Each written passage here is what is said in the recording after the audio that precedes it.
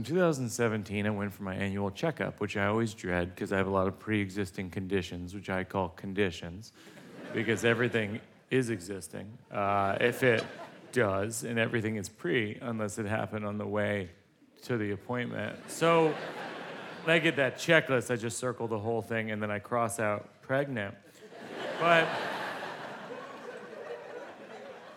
I turned 44 this year. I found as I've gotten older, the items in my doctor's office that I thought were decorative are quite functional. So I'll give you an example. My physician, this guy, Dr. Walsh, asked me to blow into a tube. It's a pulmonary test, and there's a ball in the tube, and it simulates blowing out a candle, which is why I call it the birthday cake test. It sort of tells you how many birthday cakes you have left. And more or less, And so I did it. I went, and he's looking at the screen. He goes, "Go ahead and do it."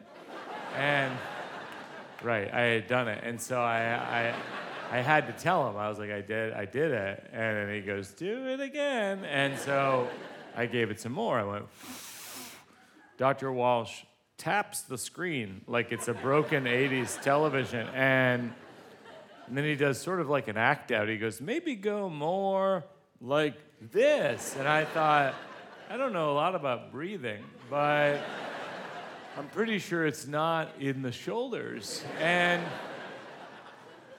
then he pulls up a chair and he goes, "I don't know what to tell you, Mike. If I was just going by that machine right there, I would say you're having a heart attack right now."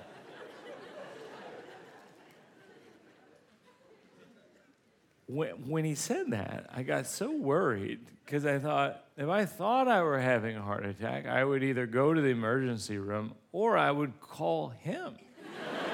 So I said, "Am I having a heart attack?"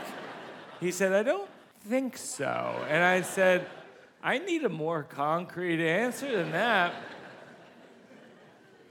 And then he said, "I'm going to send you across town to see a cardiologist for a second opinion." I get worried when I hear the phrase second opinion. I was under the impression the first analysis was fact-based. I didn't know we were just taking swings in the dark. If I knew it were opinion time, I'd point out that I don't enjoy sitting on paper. That always makes me feel like a chicken, and I feel like you could digitize some of the forms in the waiting room. I feel like I filled a few of those out before. Those are opinions. So I get on the crosstown bus, which is sort of a slow ambulance with stops. That's another opinion. And then I meet my new cardiologist, and guess what she asked me to do? Does anyone want to guess? Blow into the tube, yeah. And I go, "I took that one. I got a heart attack." And she said, "Oh, wow, that's a low score."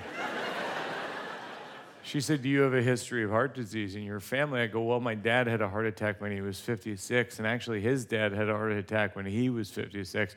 So I've always thought I should set aside that whole year, get an Airbnb by the hospital, and keep a flexible schedule. I think that might be a big year for me." And she said, "Well, based on your family history, I would recommend you do cardio 5 days a week." And I said, "I don't think anybody does cardio 5 days a week." She said, "A lot of people do cardio 5 days a week." I said, "I don't even think professional athletes do cardio 5 days a week." She said, "Professional athletes definitely do cardio 5 days a week." We talk about this for about 45 minutes. We agree to disagree at this point. I'm sweaty and out of breath, a little hungry. I'm always a little hungry. And Watch Mike Birbiglia, The Old Man in the Pool, only on Netflix.